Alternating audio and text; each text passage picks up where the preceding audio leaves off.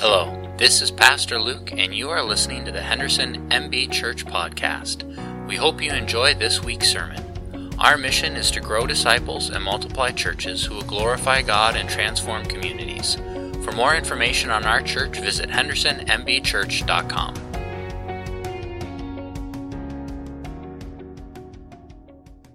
We're in Acts chapter 13 and 14 today. And as I was preparing for this, I was looking, through the next stories and trying to figure out, what would I preach on or what would be the next one? And there's kind of a whole series of small stories, and I started to notice patterns in them. And I thought, those are kind of some interesting patterns. I think I'll speak on those.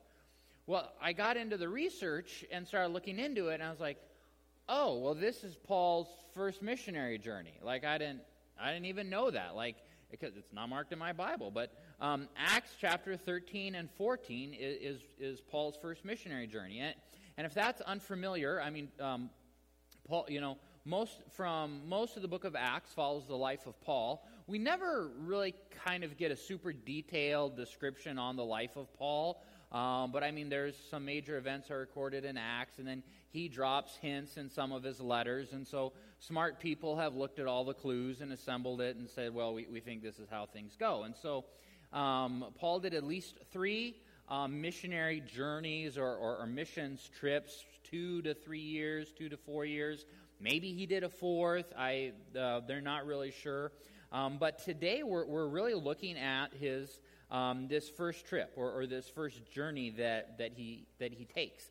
And so it's more scripture than what we would have time to read, all of chapter 13 and 14. So I'm going to kind of summarize it as we work through and look at some of the patterns and some of the things that we will see in this. It all begins in Acts chapter 13. So last week we just looked at the first 5 verses, and then we talked about this idea of call and being called and that kind of thing. Because Acts chapter 13 begins with this church in Antioch, and then they name 5 of the leaders, and they're having a prayer meeting. They're praying and they're fasting, and the Holy Spirit says, "Set apart for me Paul and Barnabas. I got some work for them to do." And so they do that, and then that really becomes their commissioning as they take off and leave on their journey.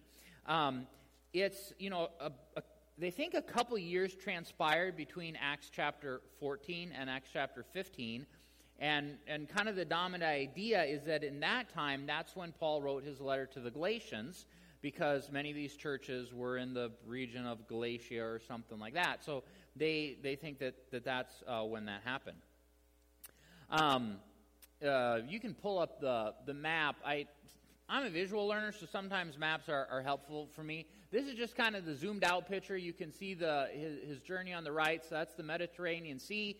And then on the next slide, we just zoom in a little bit, and that's just going to be up there as I talk, so you can kind of follow what's going on. Two of the patterns just right away that you'll notice, and we're not really going to talk about these patterns later on, but I did want to point them out.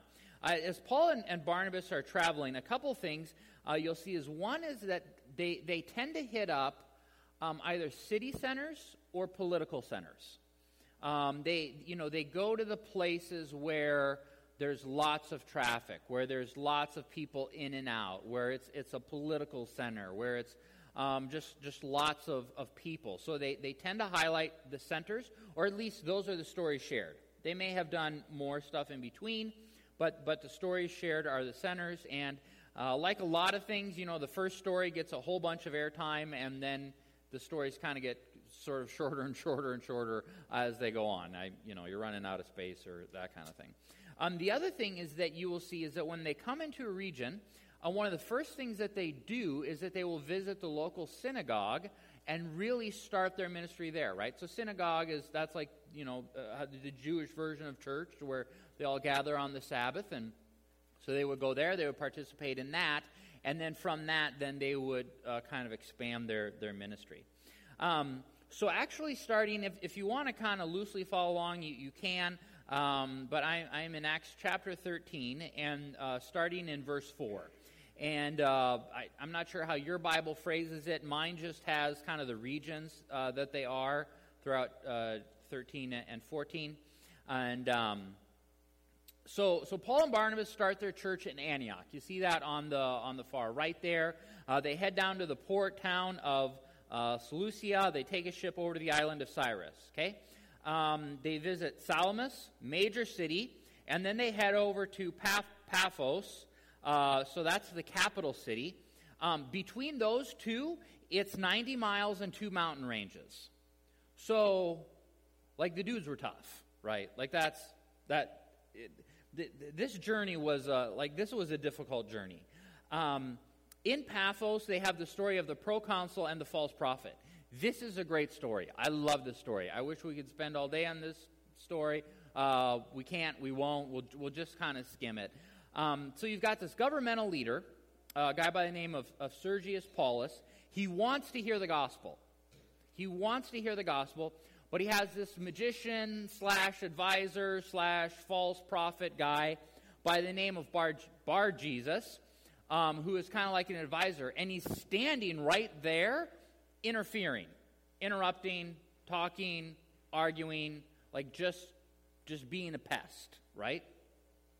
Bar Jesus would probably be like, most honestly, he's probably like a court astrologer, but there's also probably some demonic powers involved as well too. Okay, Lord of the Rings, Two Towers. Some of you are with me.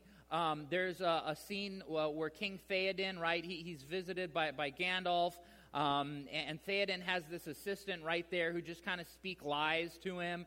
And, Theoden's like all old and shriveled and that kind of thing. And then Gandalf has this great line, I will draw you Saruman as poison is drawn from the wound. And then he's healed and he's kind of youngish again. Okay, so kind of like that. Complete with power showdown between the two of them, right? So, you can watch Lord of the Rings as a devotional. So this is what happens then. Paul eventually says this. So Paul, filled with the Holy Spirit, looked intently at him, at this magician guy, and he says, and this is so rude, but I guess very honest. He says, you son of the devil, you enemy of all righteousness, full of all deceit and villainy, will you not stop making crooked the straight paths of the Lord? And now, behold, the hand of the Lord is upon you. You will be blind and unable to see the sun for a time.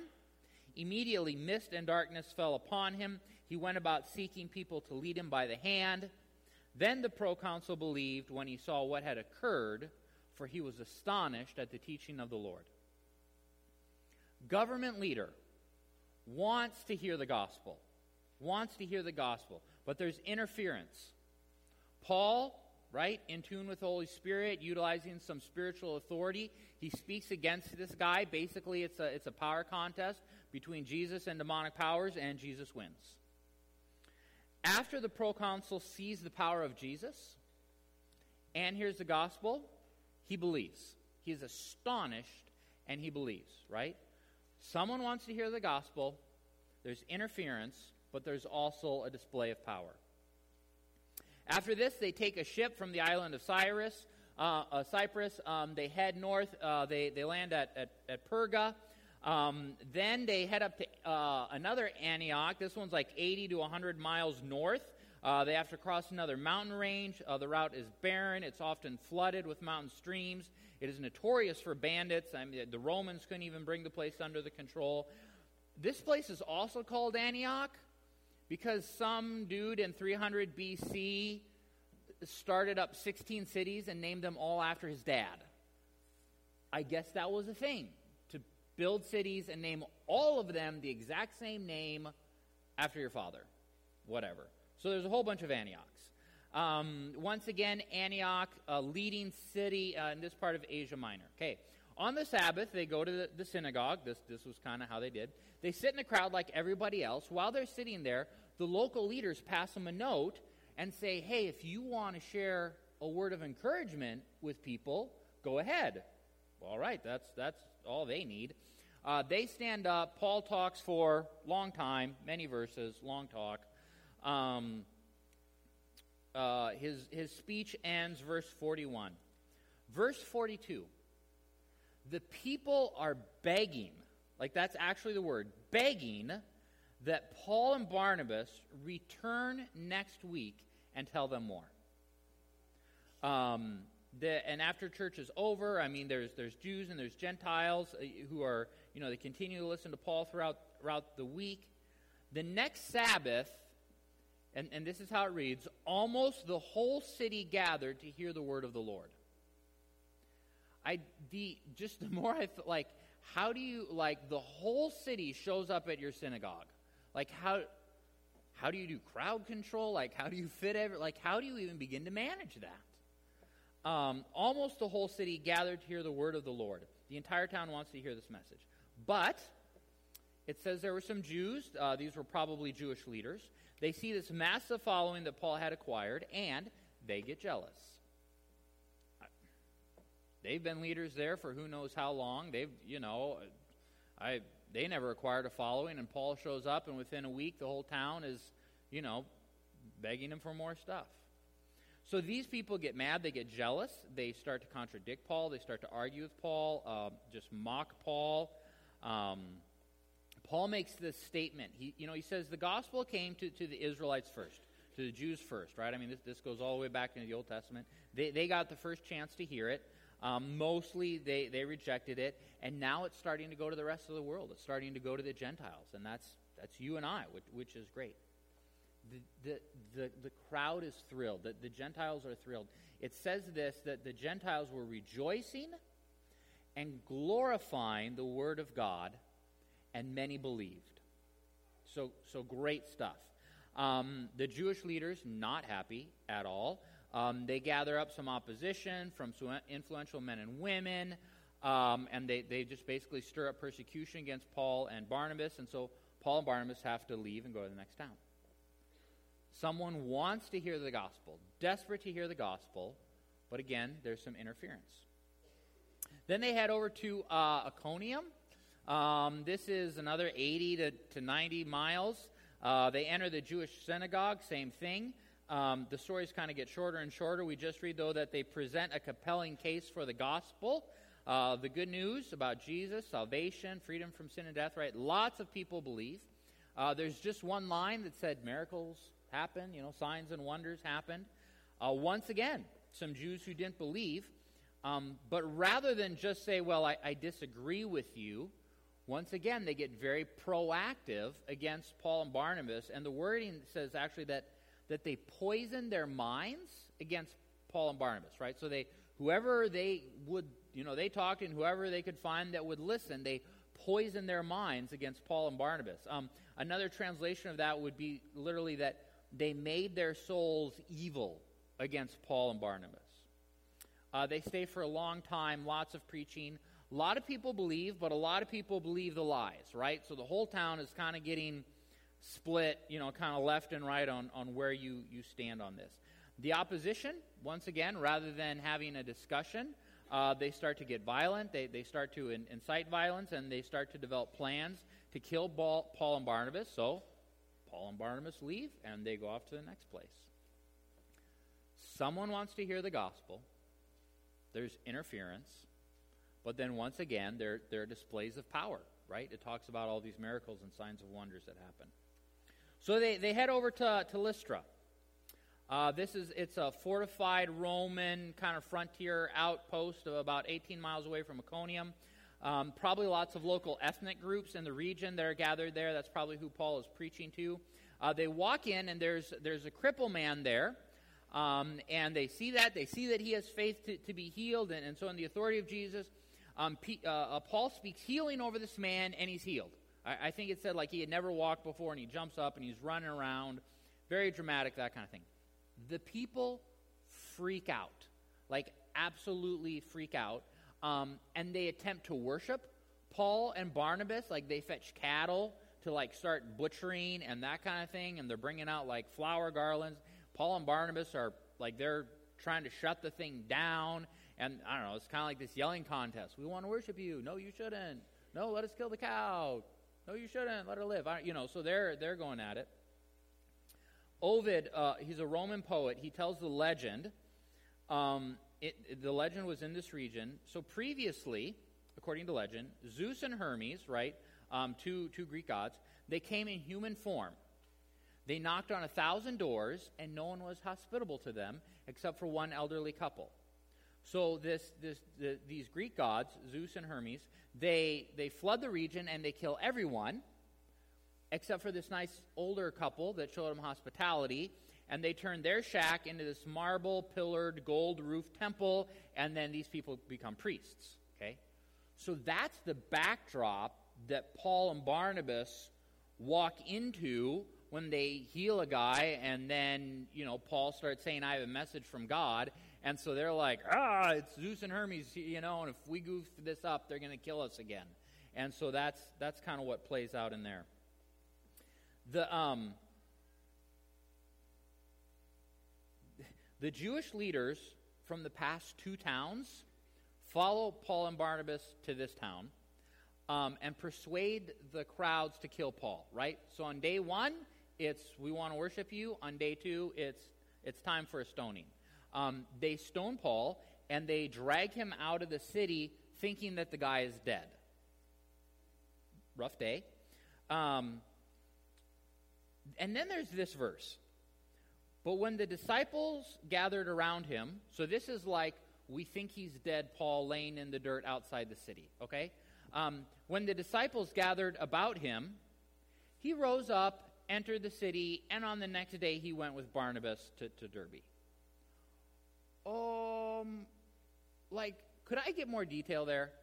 Because there's kind of, what just happened?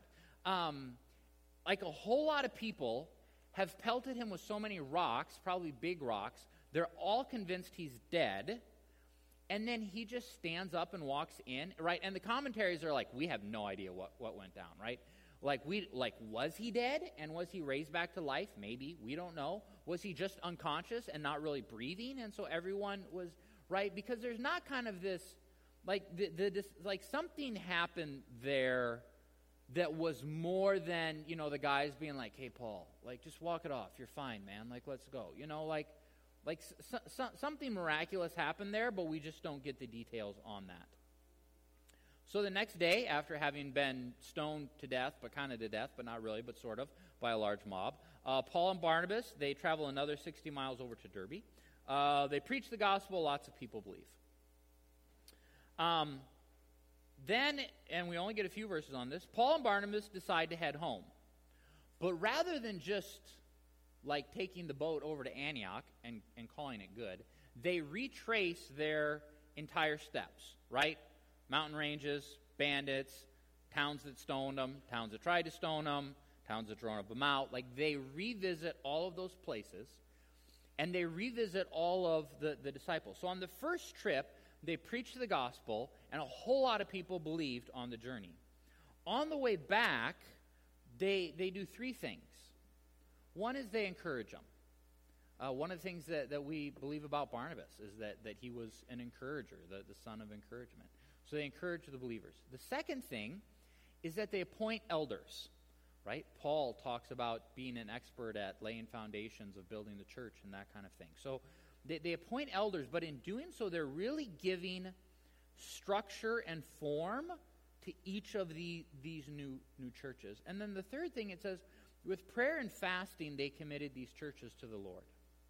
And then, most likely, after Paul returned back, he actually sat down and wrote a letter to all of them, to all these churches on how to continue on in the letter of Galatians. First pattern that's pretty easy to recognize in this is the resistance or the persecution, right? I mean, our eyes are drawn to it. It's a very dramatic part of the story. They receive fierce opposition wherever they go. Kind of early on, it started with slander and lies and character assassination, and then it just culminates in the full-blown attempts to kill them and just gets really violent. Sometimes I watch the news, I scan social media, and I'm astounded sometimes at how someone will just zone in on a target and just relentlessly pursue that person or that narrative about it. And I'm like, wow, what is going on? And yet, as much as I'm surprised, I shouldn't be surprised because we see the exact same thing in Scripture, and really it goes all the way back to Genesis.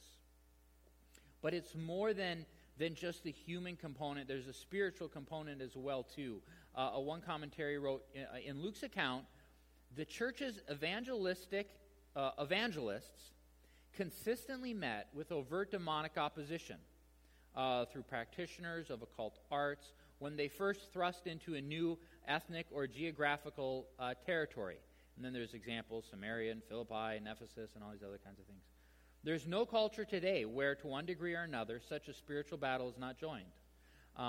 Not presumptuously, but confidently. By prayer, filled with the Spirit, we boldly proclaim the gospel, and as the Lord directs, confront hostile spiritual powers. So there's not just like this human component, but there is this spiritual component as well, too. While that is a reality, we need to temper it, because oftentimes we look at that and then we kind of psych ourselves out. And we say, well, if sharing the gospel means that I'm going to get rocks thrown at me, like, I think I'll pass, right? Or everyone's going to get mad at me, or that kind of thing. And we just kind of psych ourselves out. The second pattern that you probably noticed as well, too, and this is kind of the next one I think that we tend to fixate on, is just simply the displays of power. Or the display between, Paul and the false prophet, and this guy got healed, and miracles, and all these other kinds of things. But you have to remember that in almost every story, the miraculous happened, but it was only to serve the advancement of the gospel. John Wimber, he studied Acts, and he wrote, "Rarely was church growth attributed to preaching alone. Signs and wonders were the catalyst to evangelism." But actually, also as you study Luke, you also see that the signs and the wonders were always there simply to emphasize the proclamation. The signs and the wonders served the purpose of evangelism. So that's kind of the second pattern. But here's the third pattern, and this is the most important pattern. And this is really what I just want us to reflect on and encourage you with today.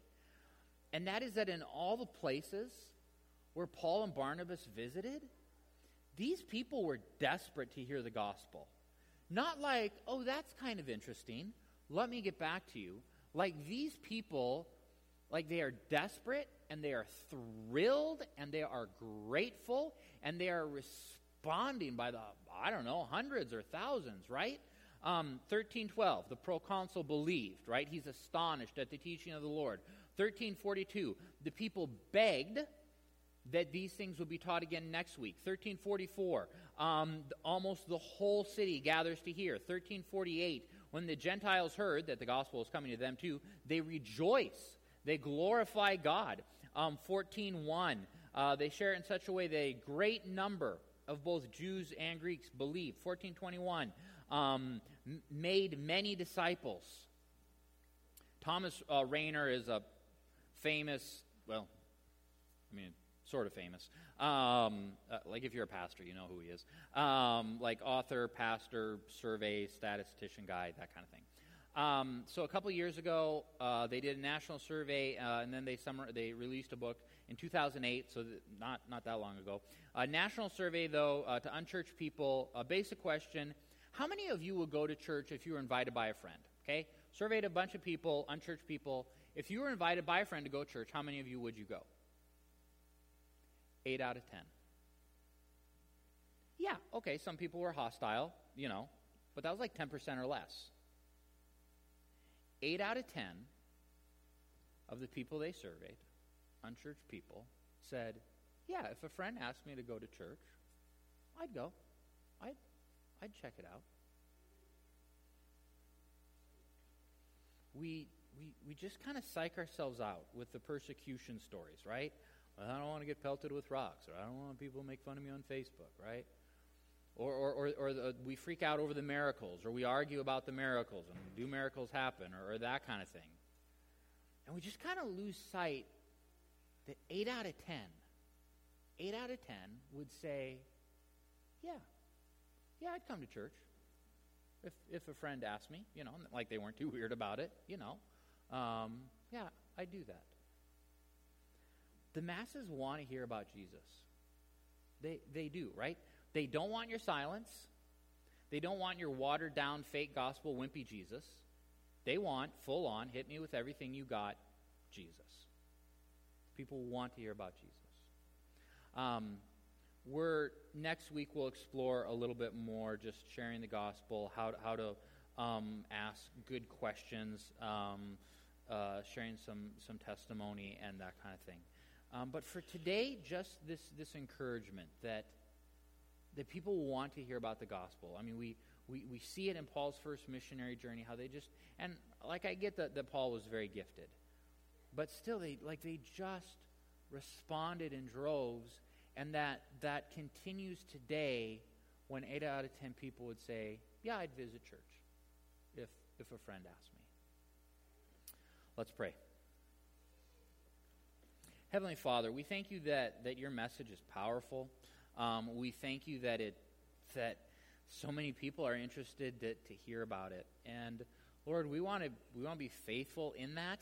And Lord, next week as we get into kind of some of the more practical stuff again on perhaps just how to engage in a spiritual conversation, Lord, that we would be faithful with that. And so, Lord, as we go about our lives, just that we would have a sensitivity to who might be interested in sharing this, and that you would give us tact and wisdom in when and how to share and how to have these kinds of conversations, and that having a spiritual conversation would become a comfortable thing for us, and something that we do well.